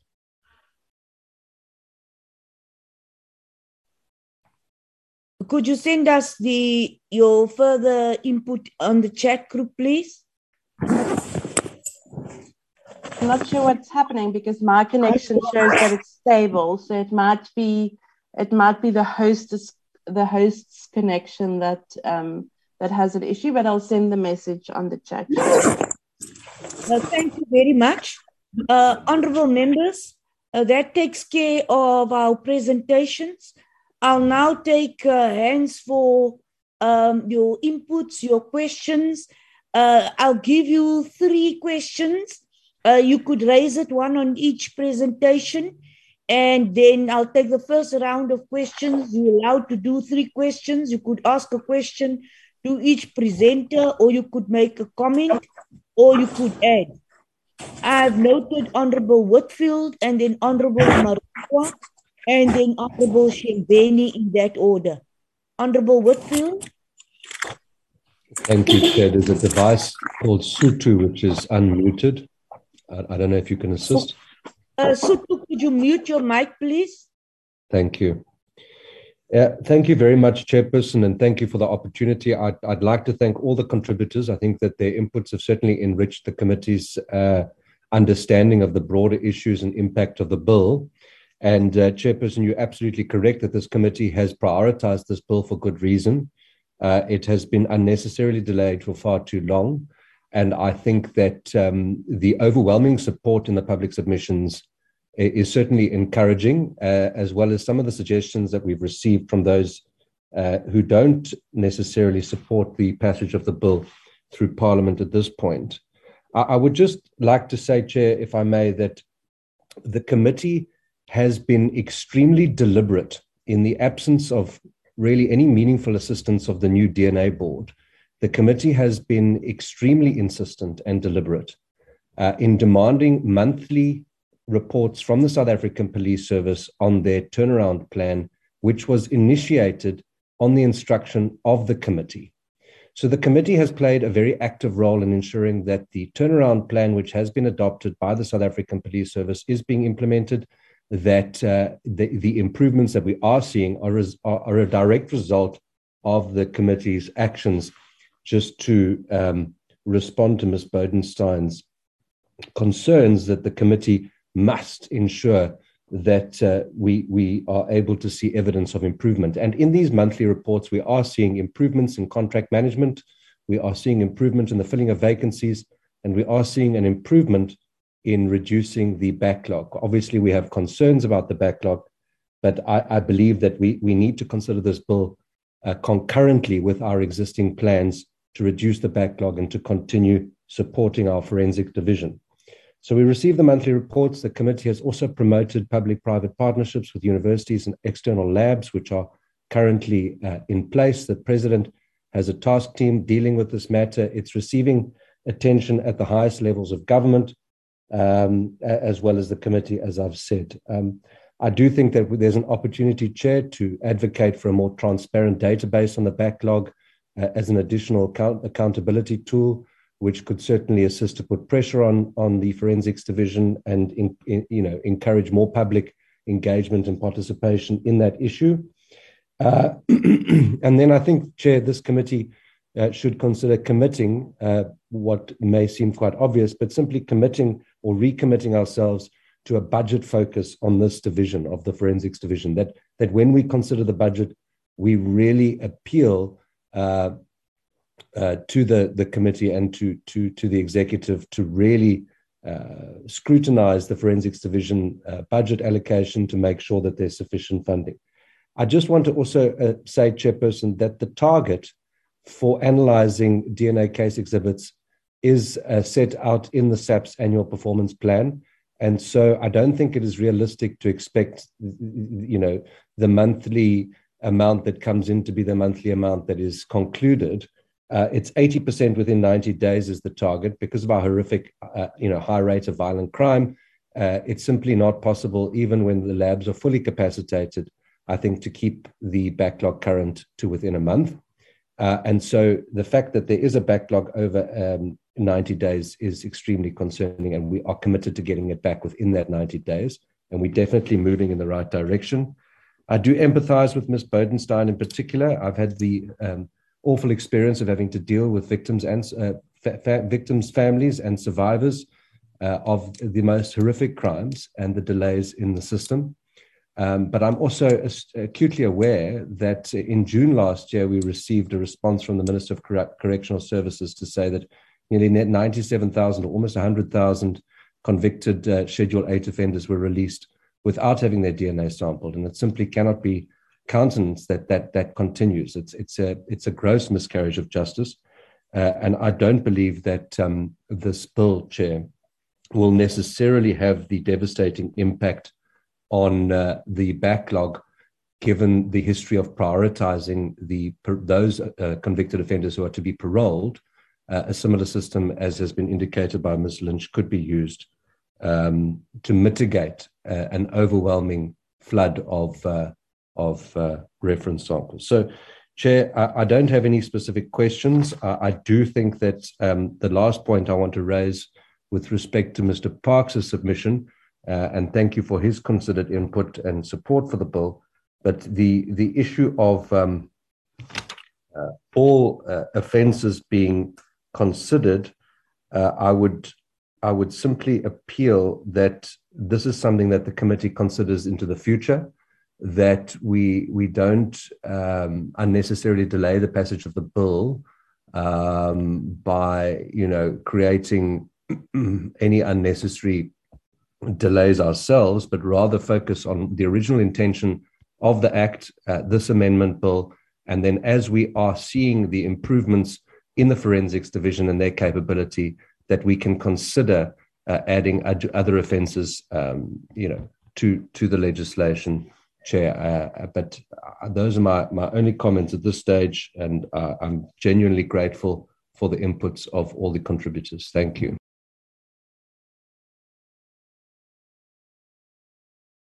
Thank you very much, Honourable Whitfield. The next one is Honourable Marekwa. I think you are just adding and acknowledging the inputs that have been made, and certainly the inputs will enrich the processing of the bill. Honourable Marekwa. No, thank you, Chairperson, and good morning, everybody. Mine also will be in the main just comments, Chairperson. Having listened to and seen the presentations, I think all of them, I don't see or hear anyone of the presenters say we don't want the bill. There is agreement in a way and in principle that they do appreciate and welcome the bill, but there are issues that needs attention and needs to be looked into as we go forward with this work, making sure that the bill contains everything that has been or that will assist the law enforcement officers out there. In the bill, most of the presenters are talking to the capacity of the police. I think three, Ms. Lynch, COSATU, and Ms. Bodenstein. Capacity of the police in doing or dealing with these issues. I think when you talk to, particularly in the forensic laboratory, science laboratory, it will not be just about the budget for the police. It will be about human capital, human resource, where they will have to have more employed people dealing with these issues, because you can have all the budget, but if you don't have people working different shifts or different hours to deal with the backlog, it will not assist, because it will not assist also the country when we have a lab that closes at 4 o'clock or at 5 o'clock. So because crime happens all around the clock, they need to also focus on the issue of human capital or human resource in their offices, so that we have a running and really effective science laboratory that will deal with all the samples that come in and out of that office. The other thing, what I've also heard from the presenters, Chairperson, the issue of repeat offenders. I think most of the presentations talk to that because of the backlog and not work done on the samples, there is the possibility of offenders reoffending. And I'm sure if we go to correctional services now, we'll find a lot of people who are back in this facility because they have done a crime over and over again.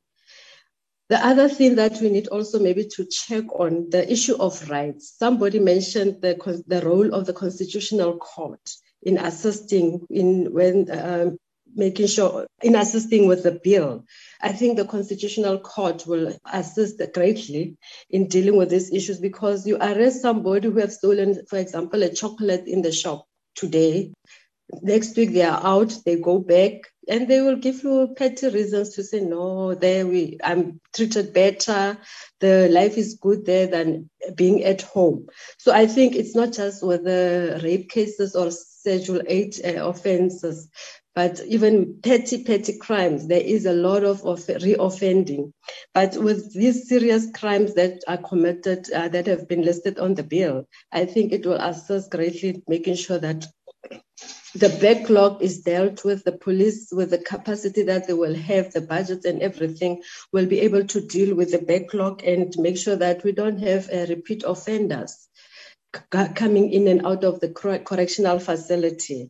And also the bill needs also the attention of what we call the criminal justice cluster. It's not just the work of the police, but the police working jointly, continuously working together with the correctional services, including the Justice Department, making sure that it's a chain. What the police brings in, the court is able to can check, and also the correctional services are able to can check whether there has been repeat or reoffending of these same people that they bring before the court from time to time. So I think it's not just the police that needs to be focused on here, but also the entire criminal justice cluster. Thank you, Chairperson.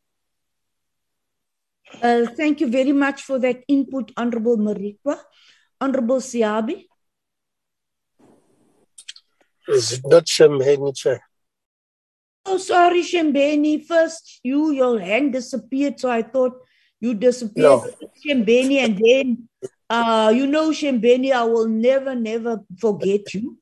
Honorable Shembeni, just as I see you, we'll discuss it after the guests have left, but they don't want to give me money for Free State, so you better help me now. I need some muscle from you, Honorable Shembeni. Okay, you may continue, Honorable Shembeni. Thank you very much. Thanks for the presentations. I think in all the presentations, as Honorable Mulekwa said, seemingly they all agree with the so-called now the bill, the passing of the bill. Yes, but I've seen there is a great concern about the present backlog in the FSL. But now I thought that we have dealt with the new DNA board, as mentioned by also my Honorable Member Whitfield, that now we've seen some improvement, the filling of posts, the so-called now coordination with the universities about the enlistment of these graduates and so on. There is an improvement in our forensic laboratory.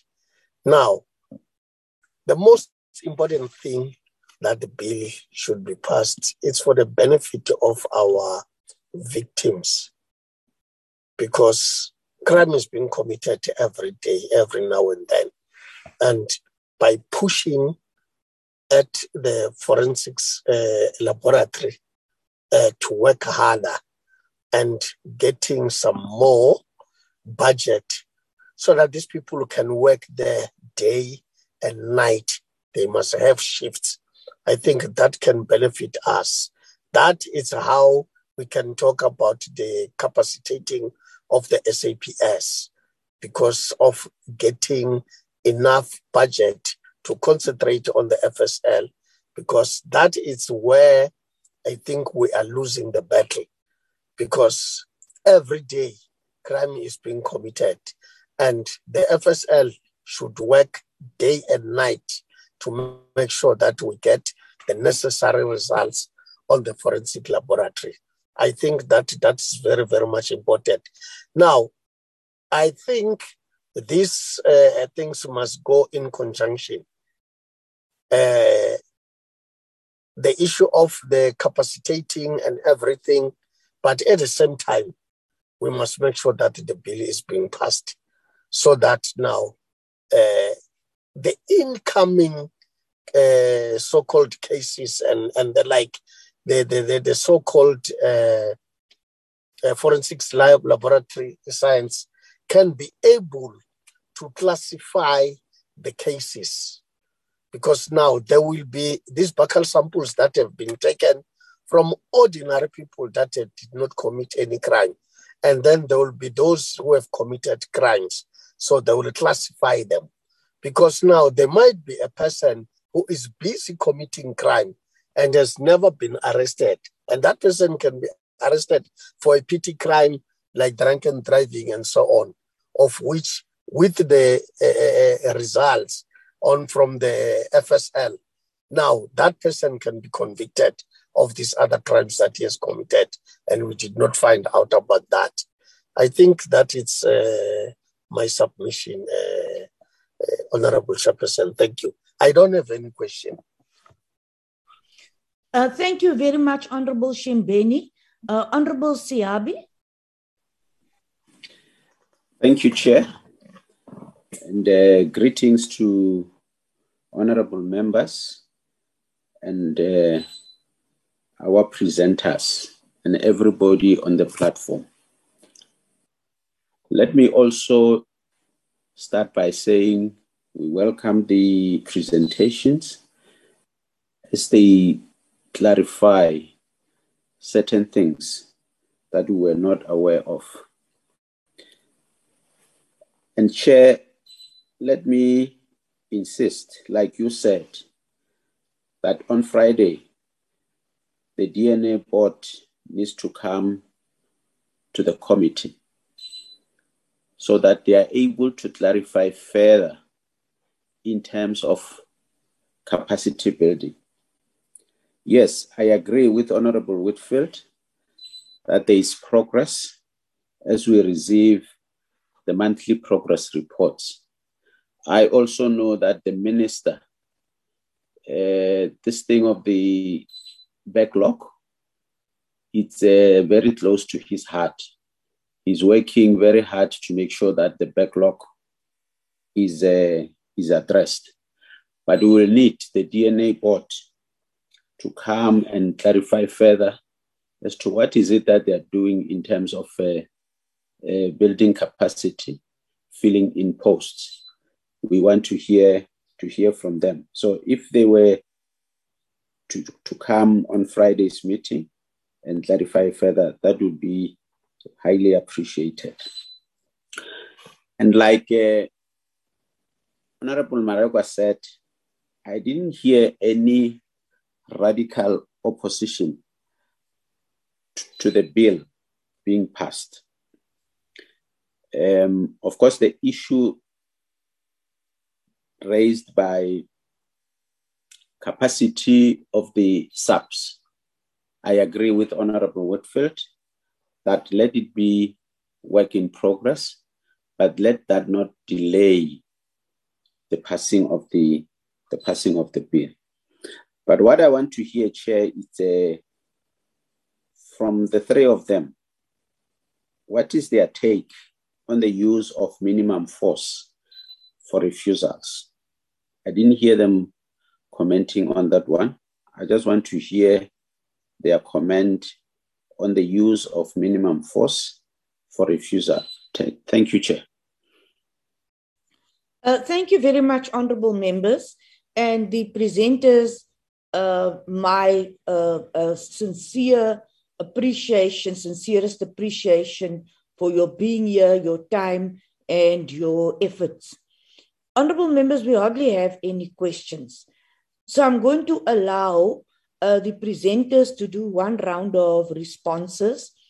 I will ensure that on Friday, the DNA board and the forensic science laboratories do their presentations. We have all received the monthly reports, but I'm still unhappy with what is happening. So, honorable members, if we only take the DNA board and the forensic science laboratories on Friday, I hope you'll allow me to do that. I know it's a long weekend. We'll do it in the morning and we'll just focus on the DNA board and the forensic science laboratories. Do you agree with that? Members? Agree, Chair. Honorable Whitfield, do you agree? Yes, Chair. Thank you very much, honorable members. I'll now give the presenters a short opportunity to do their concluding remarks. You can just raise your hands and I'll take it in that order. Mr. Parks. Okay. No, thanks very much, Chair. Yeah, thanks to honourable members. I mean, I think it's positive that I think all of us, be it government, be it parliament, be it civil society, labour, the police, I think we're all on the same page. I think I basically have three questions, Honourable Chair. Maybe just to Honourable Siabi about the right, the use of minimum force for prisoners or the accused who refuse to allow samples to be taken. No, I think we will support the use of minimum force. When you're imprisoned, when you're arrested, you are detained. So there's a limitation on your rights. And that implies minimum force can be used by the police or correctional service officers to enforce the law. So we will support that. And sure, you can argue that, well, it's a limitation on your rights. That's true. But we need to protect the rights of society, of the victims, the future victims, etc. So yes, we would support the police and correctional services officers being fully empowered. And I think there's nothing unreasonable about that. There is legal precedence to it. The fact that you are in prison means that minimum force can be utilized by the state to detain you or to imprison you. I think to Honorable Marekwa, who I think highlighted many of the challenges facing SAPS, etc. If I'm right, there are previous constitutional court judgments which uphold the right of the police to collect such forensic information. So I think we're on very safe territory. So I think the constitutional court would support this straightforward provisions. I think, Chair, just to Honourable Whitfield, so we support the bill and we support its passage as soon as possible. But I think we would want to see let's do a holistic, a comprehensive job now. We can say, sure, let's delay amendments to a future date. well, a future date will be in 5 years' time, maybe even 10 years' time. Look how long it's taken just to get this very simple bill to Parliament.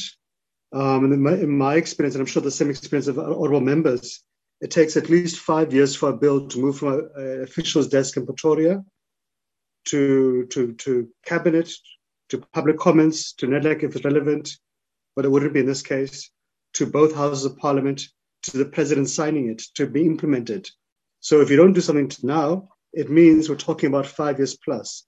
If we don't just do something in this bill, it won't happen within this sixth administration of this government, because Parliament by December will be telling the cabinet, don't bring any more bills because we're now heading towards elections. So if we want to do something, we do it now. Otherwise, it's beyond our time. And some of us may be retired, some of us may be wherever in life,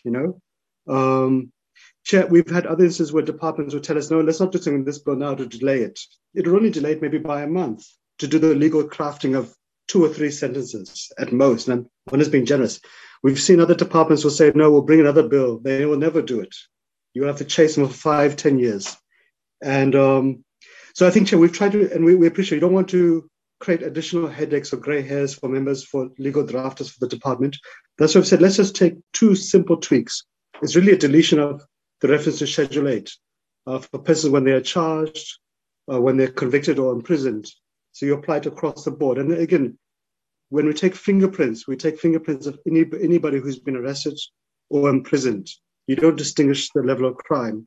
But Chair, the unintended consequence of us not doing it is that we will exclude very serious criminal offences like bestiality, incest, having sex with a minor, grooming, child pornography, attempted murder, corruption, and gangs.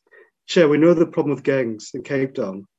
We know the problem of rape and getting convictions. So I think, Chair, why would we want to tie the police's hands behind the back? Let's fully empower police officers to do what they need to do. And I think here, just simply to remove any reference to Schedule 8, let's allow them to enforce the law for anybody. And again, I think to the Honourable, I think the other president made a very good point. We want to flood the database with as much intelligence as possible so the police can be well-resourced, etc. Otherwise, I think we'll be minimizing the very positive impact this bill, a very progressive bill, can have in essence. Chair, and I think it's welcome that Honourable Whitfield is proposing that the committee prioritize the forensic interventions and the building capacity of SAPS. I think we'll support that because really, again, it's about empowering the police and seeing how can we finally turn the tide against corruption. But I think, Chair, maybe lastly, is that if we don't put stuff in bills and laws, government won't do it because they're not compelled to do it. You want Treasury to budget something, you must put it in law. So they say the police must do X, Y, and Z. Otherwise, they'll simply say, well, we have so many things we must deal with. Let's talk about this in another lifetime. So yeah, let me stop there, Honourable Chair, and thank members and just plead, let's really look at this progressively. Let's see if we can remove the Schedule 8 and include all criminal offences. And let's really empower the police to do what we want them to do. But yeah, thanks very much, Honourable Chair and Honourable members. Thank you very much. Ms. Lynch or Dr. Lynch? Thank you very much for the opportunity. There are a couple of things just in regards to the previous presenter, Schedule 8. Interestingly, the very first draft of the DNA Act, it was all offences. And it was Schedule 1 offences, which covered every single offence. Then what happened is that because they were concerned about the capacity issue at that time, they took what they felt were the most serious offences. And I think they actually do cover most of the serious offences, right down to robbery. So I do think we need to just clarify what actually is a Schedule 8 offence. A Schedule 8 offence is not a lesser offence. It just had to be called Schedule 8 because it was the 8th schedule of the Criminal Procedure Act. It's not because it's it sort of goes down as to the numbers. But I do think that it's created an administrative burden. And interestingly enough, even on the DNA board, the Department of Correctional Services were asking, can we not just say all convicted offenders because it's an administrative burden to try and differentiate between the different types of schedules. So I do think that from an administrative perspective, most people who are arrested and charged have dealt with a pretty serious crime.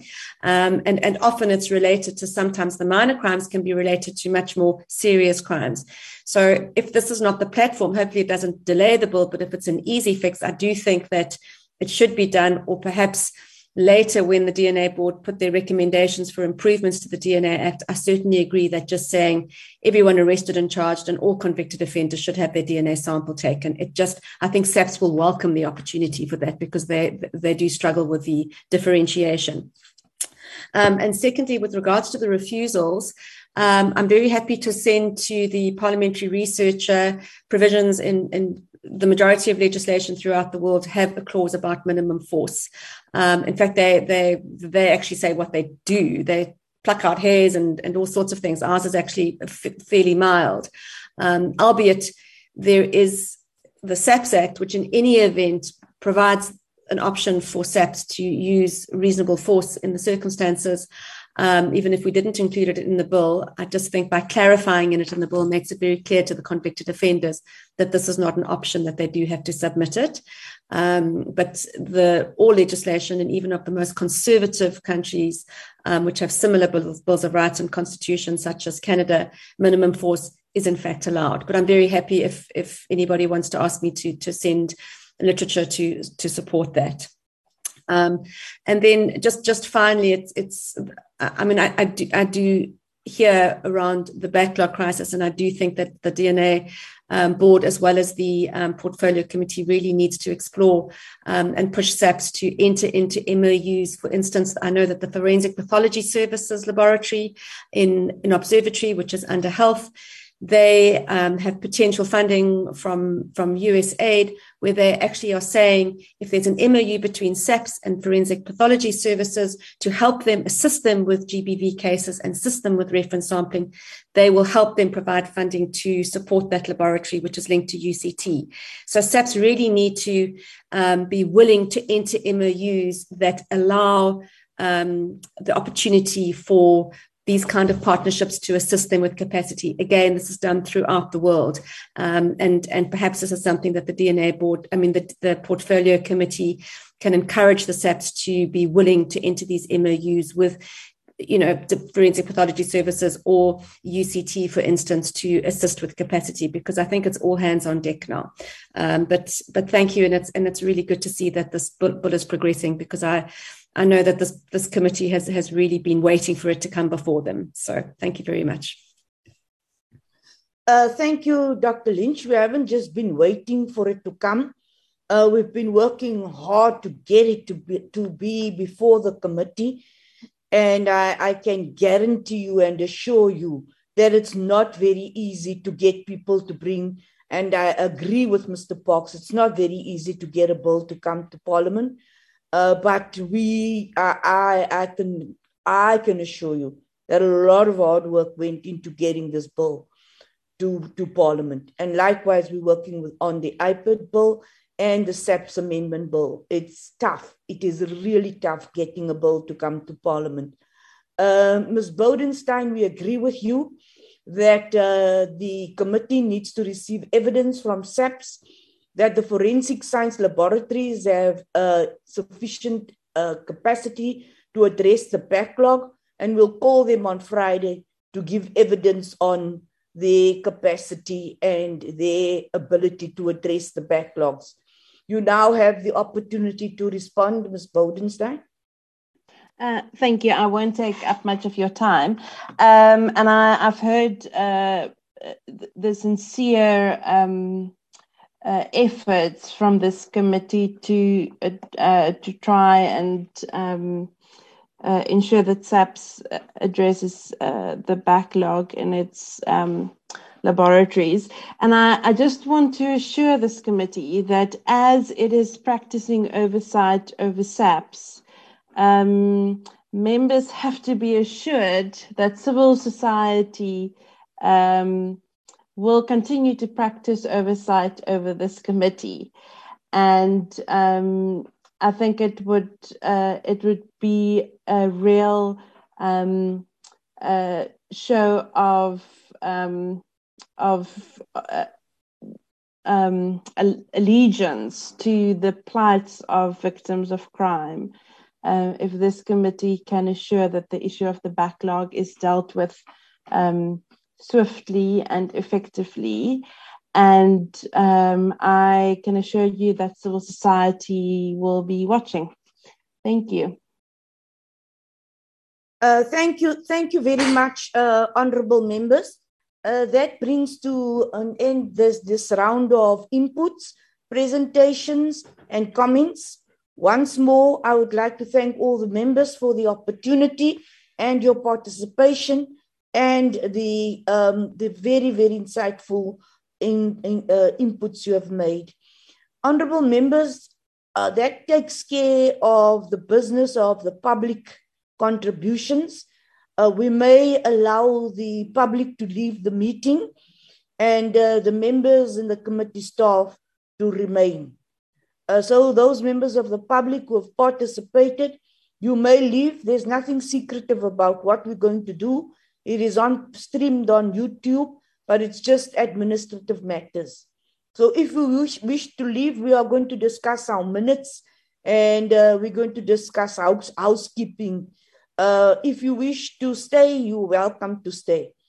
Can I now allow you to leave and allow the committee secretary to present the minutes of the oversight visit, please?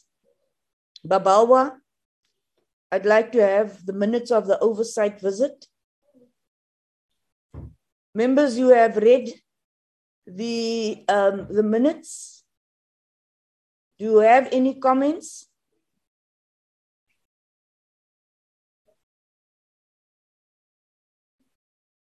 Do you have any corrections?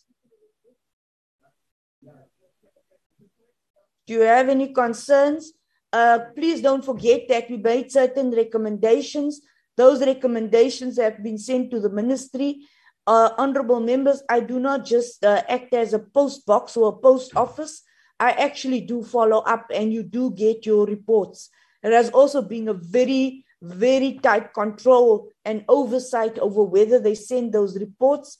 I found at times that those reports were just repetitive and a cut and paste job. We took this up quite seriously with the ministry and with SAPS. So when they do send cut and paste jobs, I sent it back to them. It does take a lot of work to manage the responses that we receive. I hope you find that in order. Do I have a proposal for the adoption of the minutes?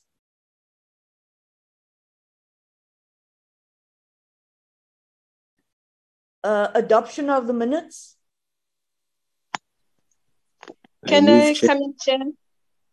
Honorable Marekwa proposes, Honorable Siabe seconds the minutes. Thank you very much, honorable members. With the correction, Chair. Yes, Honorable Marekwa. Yeah, I think under the visit that was conducted, there's the right word. It's just that the slide, if they can just scroll up, where it says the visit to, I think was Norwood Police Station. It says flaunting instead of flouting.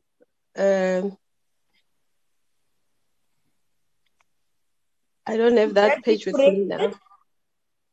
Yeah, if they can check it and just correct it on the minutes, Chair, not flaunting, but flouting. Sorry, that's a typo. Could we correct that, Nicolette? Yeah. Correct that. Thank you very much, Honorable Marekwa, with that correction. We'll then approve the minutes. Then, honorable members, just very quickly, I've tried my best to have the oversight visit to Bloemfontein and Free State. Unfortunately, we've been told, thanks, I have the next set of minutes, but let me just give you your report while I'm doing the next set of minutes. I've been told by Parliament that there is no money. We'll have to wait until the next financial year.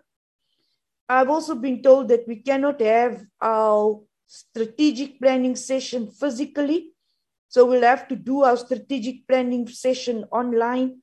However, I propose that the strategic planning sessions should continue, even if it's online. And I also propose that we do submit our budget for our next oversight visit.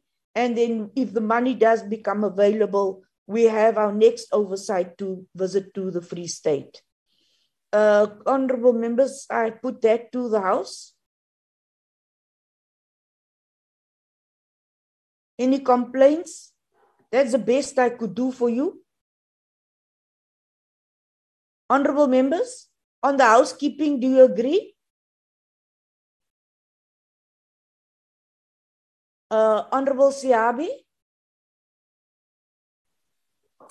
Thank you, Chair. I think if there's nothing we can do, we'll have to live with it. Although one would have preferred that at least strategic session should be physical because we're able to interact in that manner. But if we are not sure when we'll have the funds and it will be delayed and compromise the program of Parliament, we can continue with it online.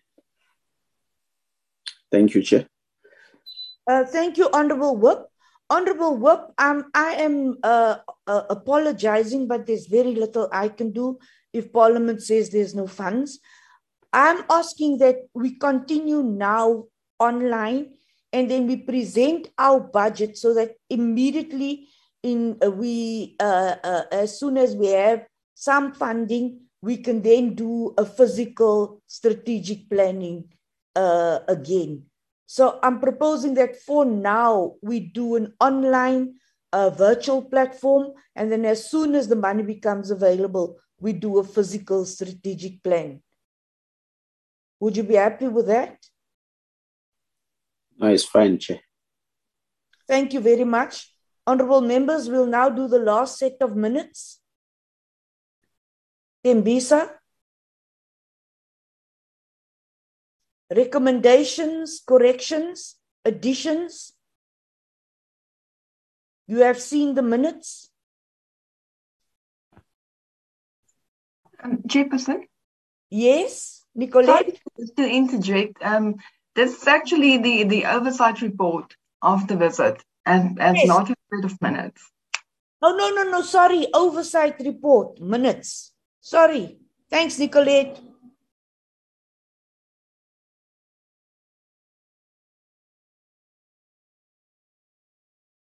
Oversight report, Tembisa.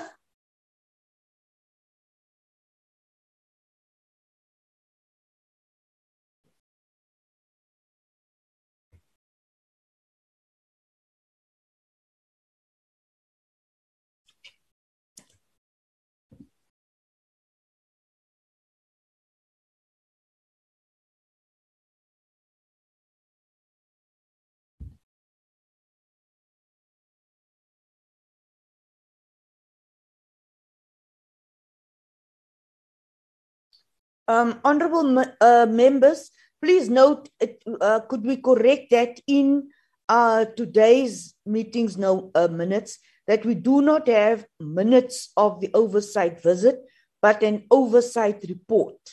Could that be corrected? Are you happy with the report? Sorry, it's not the minutes. Are you happy with the report? Good morning. I've noted Honorable Whitfield and then Honorable Peacock. Honorable Whitfield. Thank you, Chair. Obviously, I wasn't at the oversight, but could it perhaps be indicated that there was an apology? I see there was a list of members who attended, but not a list of those who apologized. If it's necessary, it would be great if it could be recorded. Thank you. You are correct, Honorable Whitfield, and we did receive an apology from you and a number of other members. Could the apologies be formally noted, please?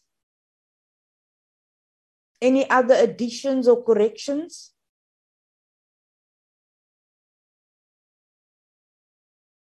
If not, do I have a proposal for the adoption? Chairperson Peacock, good morning, Chair. Good morning, Honorable Peacock. Proposing for the adoption of the report with those corrections made by Honorable Whitfield. Thank you, Honorable Peacock. Do we have a seconder?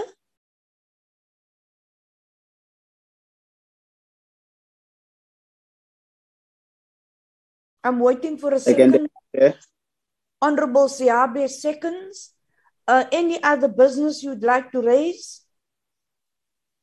Chair, just having not been part of the oversight, I just think that Honourable Terblanche is absent from today's meeting, but we would obviously reserve our rights on that report, if I may speak on his behalf. Thank you.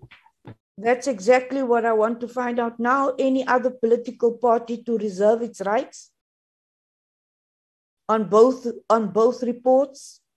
Babawa and Nicolette, could we kindly call Dr. Groenewald and the IFP Majosi?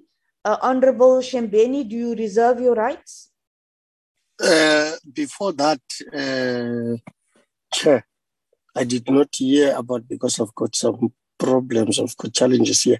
On the site visit, I've seen somewhere there where it's written SARS 13. I don't know whether that has been rectified. It's SAPS 13, not SARS. Thank you, Honorable Shembeni. We'll correct it. Okay, thank you. You reserve your right? Yes, as Chairperson, as the EFF. Thank you. We'll also then contact all the other political parties so that they can indicate to us. Honorable members, any other business you wish to bring to the attention of the committee? If not, honorable members, the meeting is closed and we'll meet on Friday with the Forensic Science Laboratories and the DNA Board. If you find that in order, we'll then be meeting on Friday morning. I thank you. The meeting is closed. Thank you, members. Bye. Thank you, sir. Thank you very much, Chairperson.